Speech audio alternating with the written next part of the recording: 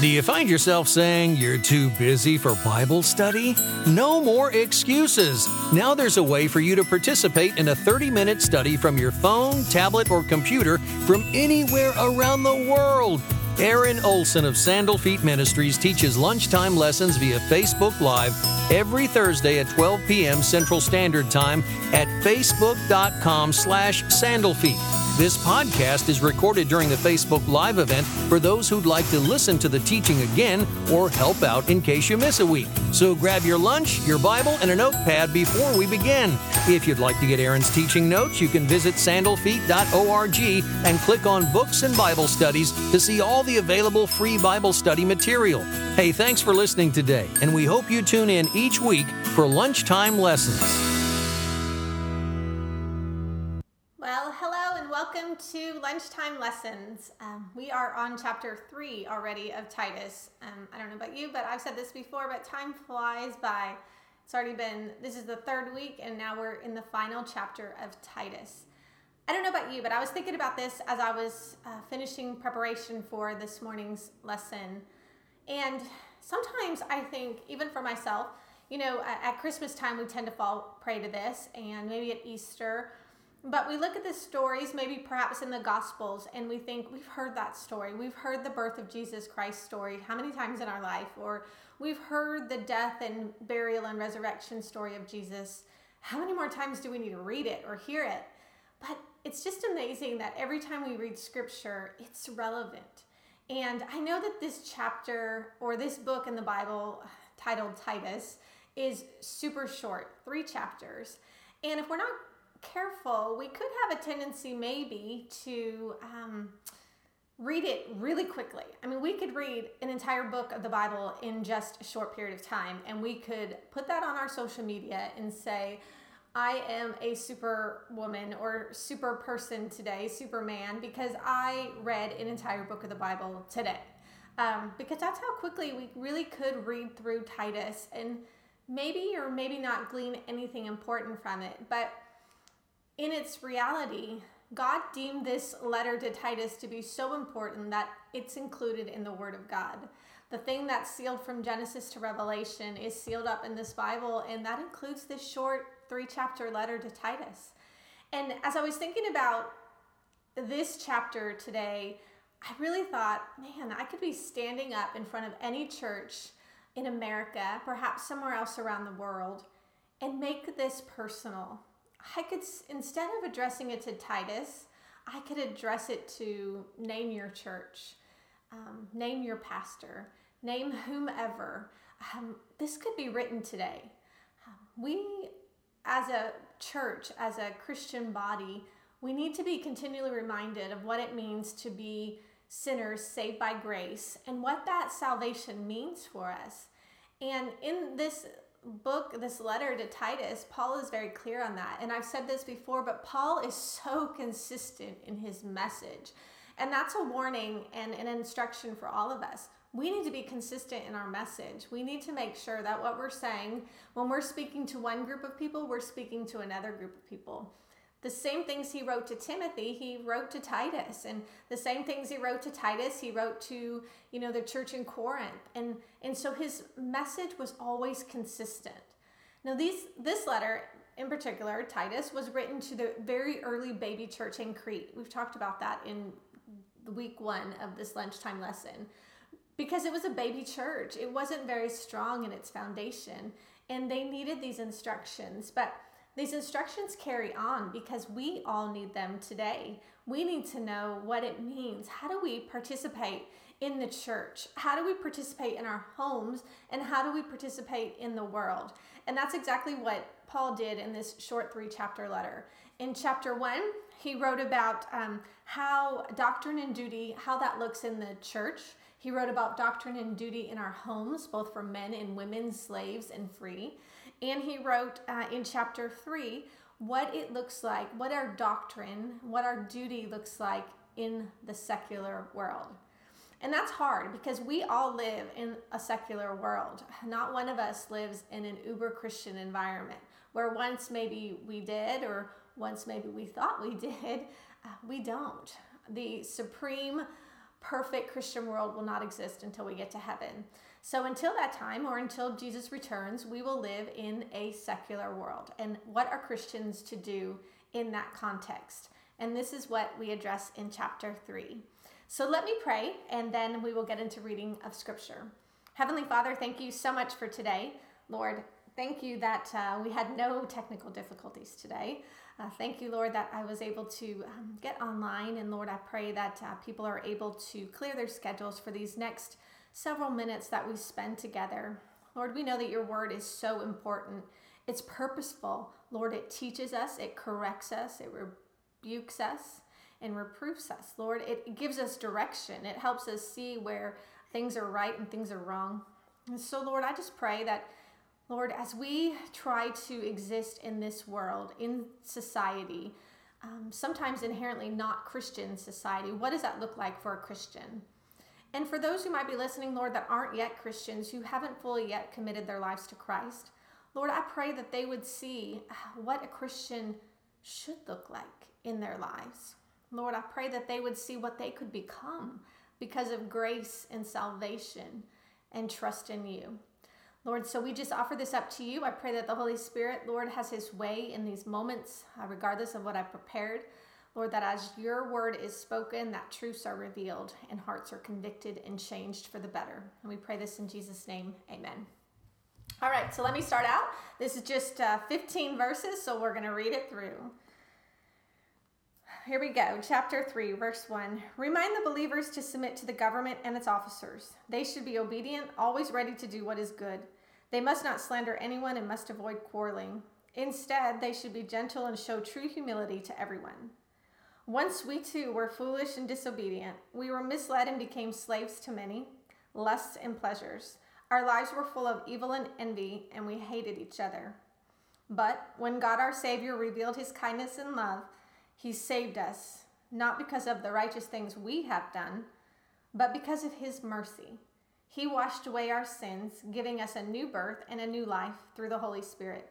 He generously poured out the Spirit upon us through Jesus Christ our Savior. Because of his grace, he declared us righteous and gave us confidence that we will inherit eternal life. This is a trustworthy saying, and I want you to insist on these teachings so that all who trust in God will devote themselves to doing good. These teachings are good and beneficial for everyone, not just some in the church. Do not get involved in foolish discussions about spiritual pedigrees or in quarrels and fights about obedience to Jewish laws. These things are useless and a waste of time. If people are causing divisions among you, give a first and a second warning. After that, have nothing more to do with them. For people like that have turned away from the truth, and their own sins condemn them. I am planning to send either Artemas or Tychicus to you. As soon as one of them arrives, do your best to meet me at Nicopolis, for I have decided to stay there for the winter. Do everything you can to help Zenas the lawyer and Apollos with their trip. See that they are given everything they need. Our people must learn to do good by meeting the urgent needs of others. Then they will not be unproductive. Everybody here sends greetings. Please give my greetings to the believers, all who love us. May God's grace be with you all. I mean, that's just a beautiful sentiment there. It says what we should do. And remember that Paul moves from the inner circles of our closest contacts, that would be our church and our home, to the outer circles of secular society.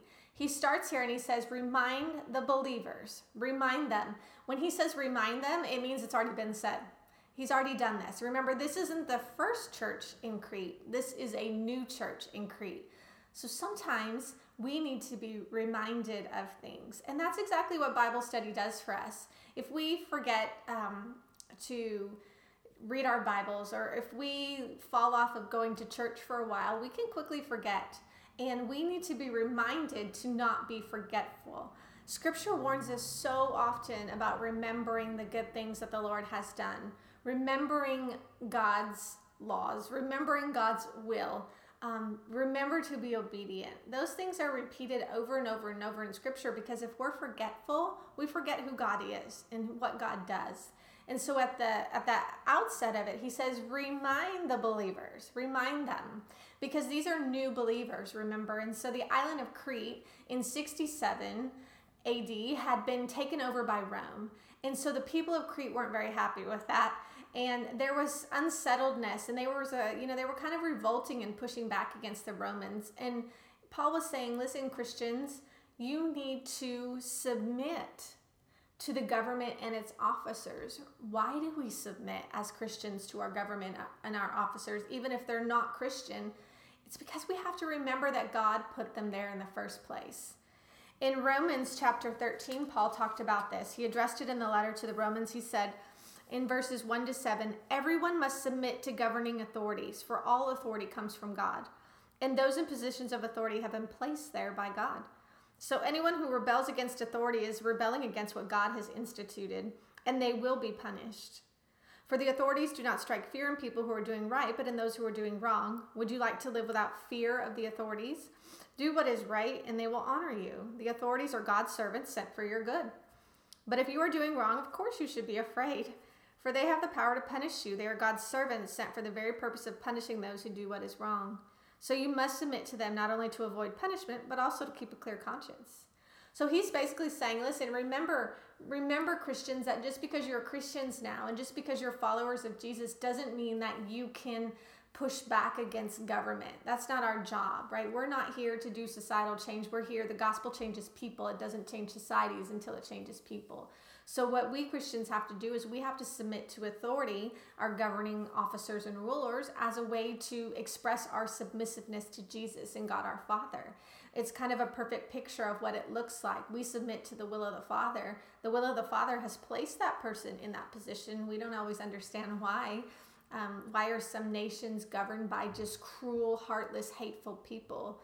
We don't know, but sometimes he uses those people who are in that nation, Christians, to win over the rulers, right? By our actions, by our deeds, by the way that we respond. And so when we respond negatively to the rulers and authorities and encourage others to respond negatively to encourages and to authorities and rulers, then basically we're saying that, listen, we don't submit to anybody, including God, because God put them there for a reason. Oftentimes throughout Scripture, we see that God put people in places of authority to reveal our sin, to dish out justice, to expose our wickedness, to expose our disobedience.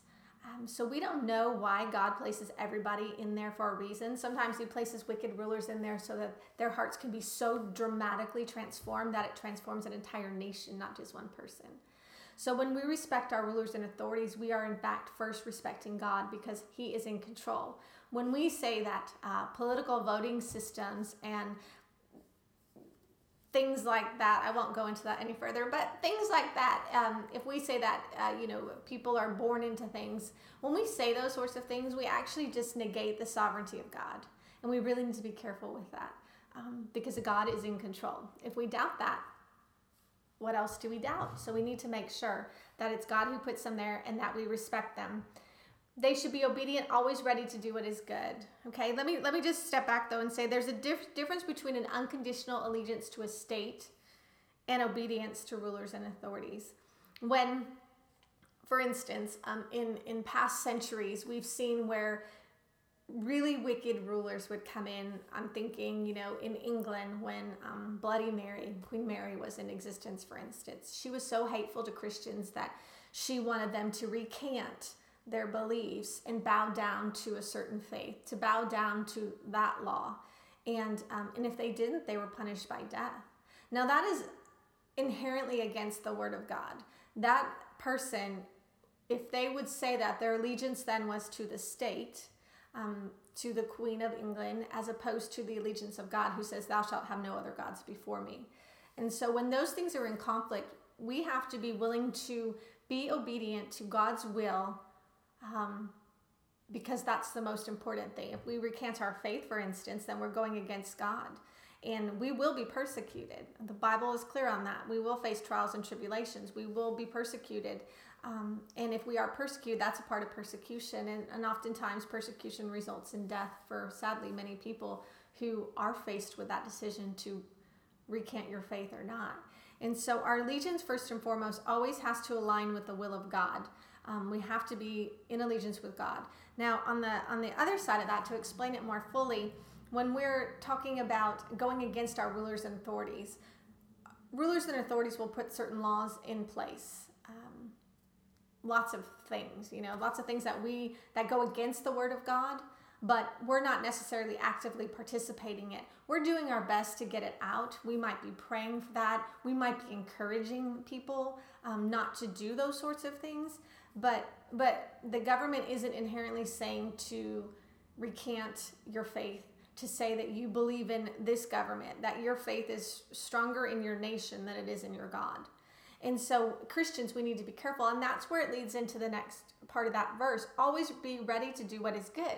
So if your nation is approving laws that are abhorrent to God's word, then what do you need to do? You need to always be ready to do good. You need to be ready to love on those people who are in those life situations. I'm thinking abortion comes to mind, for instance. Our nation is okay with that. Our laws say it's okay, but many of us are opposed to that because it's not what God's word says is right.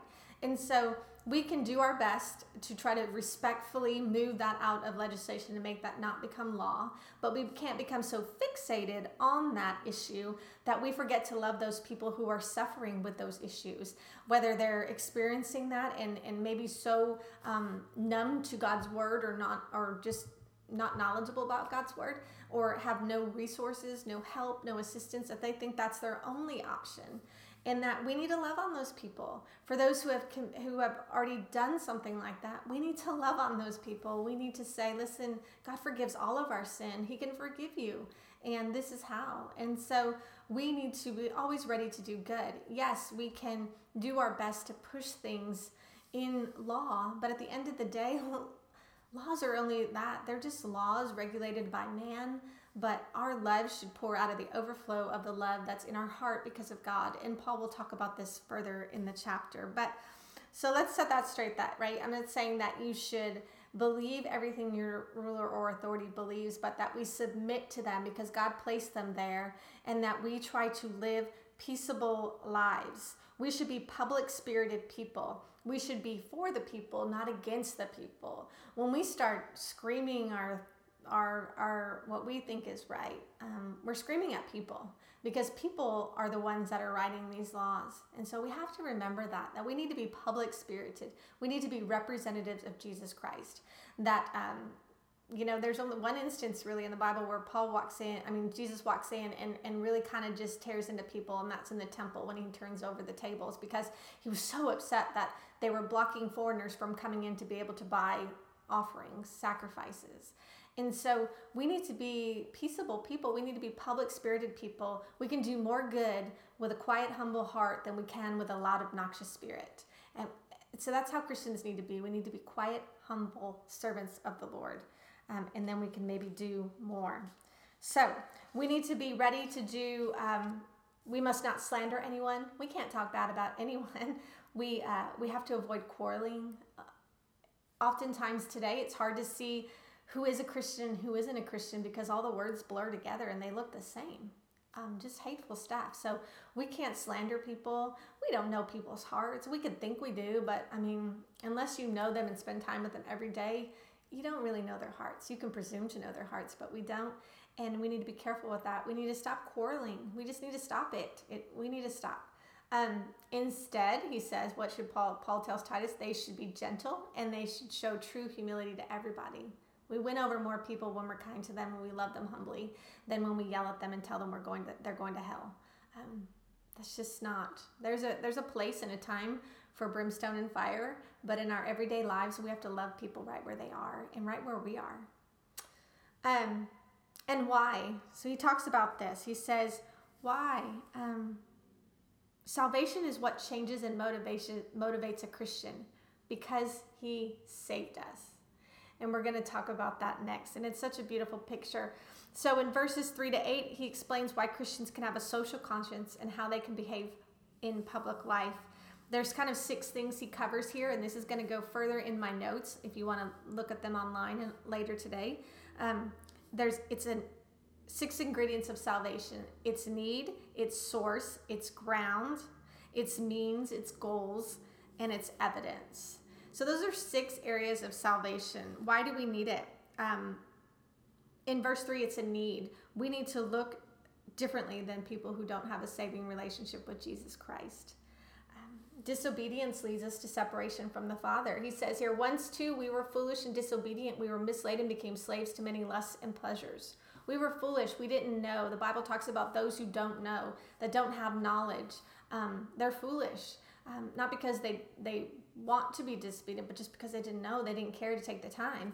But then there's also those others who are plain disobedient, the ones that say, I'm not going to like Jesus. I'm not going to love him. I'm not going to submit to him. I'm not going to believe in God the Creator. Those are disobedient people. So there's both. They're both categories. We've been both. We were misled and became slaves to many lusts and pleasures. Our lives were full of evil and envy, and we hated each other. That's what a non-Christian should look like.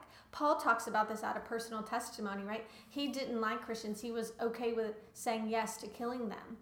He hated them because of what they were speaking for and living for.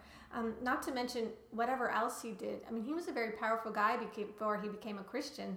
And so, he was evil and envious. And if you know anything about the way that, culture works, is that you're always trying to push somebody down so you can get up the ladder fastest. So when you're on that fast track, you're not helping anybody else along. You're pushing them down the ladder so you can be at the top of the ladder. The ladder's top is super small, and there's only so much weight that's afforded that top ring. And so if too many people are up there, it's not good. And so when we're outside the will of God and when we're not Christians, that should be what we look like. We should look like we're pushing people down. We're envious, we're hateful, we're quarrelsome, we're all of those things. But what we should be as Christians as encouraging. We should make more room on the ladder. We should give the top ring to somebody else, maybe even, because maybe it's their time to shine and it's what God has asked them to do. So we should look different. But he says in verse 4, when God our Savior revealed his kindness in love, when he revealed his kindness in love, he revealed it through the person of Jesus Christ. The birth, the death, the burial, and the resurrection of Jesus Christ. That's when God revealed that. He saved us, not because of the righteous things that we do. None of us are saved by the things that we do. We are saved by grace through faith, so that no one may boast in the works, right? We are not saved by our works. Our works are produced because of our salvation. But it was all because of his mercy. God loves us so much. He didn't have to, but he chose to, right? We can't save ourselves. New Age philosophy will tell us that we can, but we can't. But he chose to save us out of his mercy for us. He washed away our sins. Isaiah 1:18 says that, right? He washed our sins as white as snow. He gives us a new birth.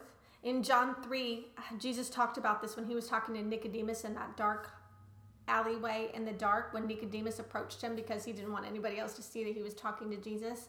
And Jesus said these words, very truly I tell you, no one can enter the kingdom of God unless they are born of water and the Spirit. Flesh gives birth to flesh, but the Spirit gives birth to spirit. You should not be surprised at my saying, you must be born again. The wind blows wherever it pleases. You hear its sound, but you cannot tell where it comes from or where it is going. So it is with everyone born of the Spirit. And so he's just confirming here that we get a new birth, we get a new life, and it's through the Holy Spirit. It's the Holy Spirit who God sends to draw us to the Father through Jesus Christ. The Trinity works in perfect unity to draw us to him. And he washes us clean. He generously poured out the Spirit upon us through Jesus Christ, our Savior. Once we believe in Jesus, we receive the gift, the invitation to receive the Holy Spirit. And that's how we survive. Jesus said, I must go so that someone greater can come. And so Jesus left and sent us the Holy Spirit so that we may each one of us, not just some, but each one of us who believe in Jesus Christ can have that access to the Holy Spirit residing within us. And because of his grace, you are saved by grace through faith, Ephesians 2:8. He declared to us righteous and gave us confidence that we will inherit eternal life. And that's its goal, right? We are to have eternal life. We have that hope that one day we will be heirs with God and co-heirs with Christ, as the Bible says. And that's what we live for. That's our hope. And the evidence, how do we know salvation? And we know it by our works. Have we been changed? Because he saved us. If you started this sentence, because God saved me, I am this now.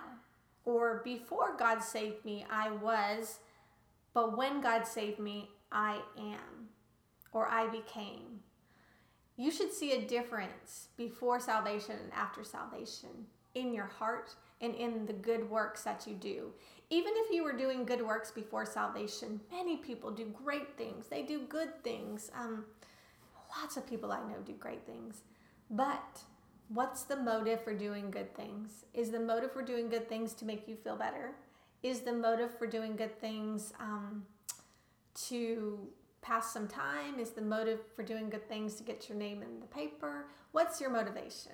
That's the motivation. Oftentimes our good isn't motivated by our good. It's motivated by our envious desires or sinful flesh.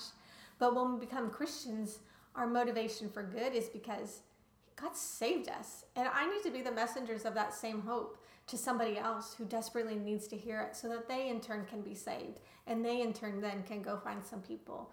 That should be our motivating factor. And then he moves on. He moves on to these last verses in 9 through 15. And this is a very personal message. He talks about to Paul. Going back to verse 8 real fast. This is a trustworthy saying. Paul used these trustworthy sayings. He used it 5 times in the pastoral letters in 1 Timothy, 2 Timothy, and Titus. And it's the first time he says it here. This is a trustworthy saying, and I want you to insist on these teachings so all who trust in God will devote themselves to doing good. It's imperative that we do good. Christians should be known for their good and not for their bad things. We should be known for more good things than not so good things. And we need to tuck that away. And I think this is a thing that we need to be reminded of over and over and over. So when we just try to gloss through a quick book of the Bible like this in Titus, without really taking that to heart or just sitting on that for a moment and asking the Holy Spirit to search our hearts and say, am I doing good? Am I really doing good? Are my days productive? Am I doing good things? What is my motivation? Why do I do it? God, is it to serve me or is it to serve you? Am I serving out of my overflow or am I serving out of my strength? Those are questions that we today can be sitting and pondering because these words, it says they're teaching so that all who trust in God will devote themselves to doing good. That's all. That's everybody. That's the early church at Crete. That's the Christians who lived in the 1600s. It's the Christians who live today in the year 2018. That's for all. That we all need to be reminded to do good and why we do good. So the last verses, verses 9 to 15, it's just a personal message to, just like he did to Timothy, Paul encouraged Titus on a few matters. He reminded Titus, don't get involved in foolish discussions about spiritual pedigrees or in quarrels and fights about obedience or Jewish laws. This was what the false teachers were teaching, remember. So he started out talking in the early chapters about the false teachers. He told Timothy about the false teachers. They were, arguing about spiritual pedigrees, like who was where on the spectrum. Remember, genealogies back then were super important. Like only certain families had certain rights to do things. And so he's like, no, the gospel's for all, regardless of where you came from, who you are, whether you're a Jew or a non-Jew, whether you're a foreigner or someone who lives here, the gospel is for all people. So it's nonsense to talk about spiritual pedigrees. It still applies to us today, right? Like, let's not talk about who holds all these degrees. Let's just talk about the people who are sold out for Jesus. There's no need to compare. There's no need to say who is better. There's no need to say what you can and can't do. The gospel's for all, and Jesus commands us to go out and share the faith, and that's what we can all do. And so these things are useless and it's a waste of time. We're just reminding him, like, listen, you can spin your wheels all day long, but you're just wasting time. Time is short. And Paul, this is nearing the end of his life, right? He's about to die as a martyr. And it's a waste of your time. You have limited time here on earth to do what God has called you to do. And you better be spending your time doing that instead of wrapped up in all this drama that is in the world. Focus on the majors. Focus on the majors. Don't focus on the minors. And let's power through and just do what God's called you to do. And that's to do good, to share the gospel and to reach people with Christ, for Christ. And then he gives a certain warning. If people are causing divisions among you, give a first and second warning. right? We saw that before, where people can be removed from the church for a time. You give them a warning, knock it off. You give them another warning, knock it off. And then after that, he's like, forget it. If they don't get right, if they don't repent, if they don't accept the forgiveness that the church is extending or that you're extending, and if they don't have a repentant heart, maybe they've been lost to the world, and maybe you need to set them out in the world and not let them be a part of your community until they've gotten right, until they feel so broken again that they turn to God first and humble themselves before God and confess their sins. And then perhaps if you see their repentance at that point, you can remove them, allow them back in. But if they're not, if they're just there to be quarrelsome and divisive, then they've given themselves to Satan and they're not on the side of God, and they're there to stir up strife. When we're not working to better the church, but only to divide the church by useless, quarrelsome things, we're not serving the purpose of God, and we're not uniting God's people. We're disunifying them and actually weakening them. And when we weaken people, we give them room for the enemy to put his little fingers in these little holes that we've created. Not that God has created, not that Satan has created, but sadly that we create for other people and for ourselves. So we need to be careful about that. He then talks about sending these Artemas. We don't know anything about him. We don't see him in scripture again, but this Tychicus guy, he's mentioned in the Bible before. Paul calls him a faithful and dear brother. And these two, they were going to come, and so that they could take over for when Titus leaves to go meet Paul in this other city. And then he also talks about the Zenas the lawyer. We don't know anything about him either. And Apollos was most likely the Apollos that we've heard about in the other one, where people are saying that you like Apollos is preaching or Paul's preaching better. But most likely Zenas and Apollos were the two people who Paul charged with bringing this letter to Titus. And so when they came, they sacrificed their time to bring this letter to be obedient to Paul, and they brought it to Titus. And then Paul's saying, listen, make sure that they have everything that they need to go on their way, because they've got some other work to do. So make sure they have all that they need. If they need supplies, make sure they have it and give to them, because as a church, we're all together. It's not us against them. It's not this denomination versus this denomination. We as a Christian body, we should work together, and we should help others in the mission that they're supposed to be doing. So it says our people must learn to do good by meeting the urgent needs of others, then they will not be unproductive. We don't want unproductive trees. We don't want unproductive fruit trees. We want productive fruit trees, no matter who they are, what their name is, or whatever. We want to encourage and equip all believers to do the good work of the gospel. And then finally, in the last verse, he says, everybody here sends greetings. Please give my greetings to the believers, all who love us. May God's grace be with you all.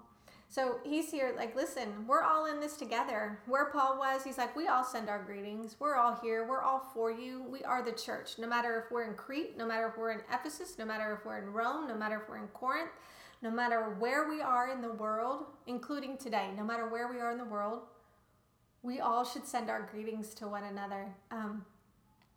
We should give greetings to all believers. This letter isn't just to Titus, and it sums it up.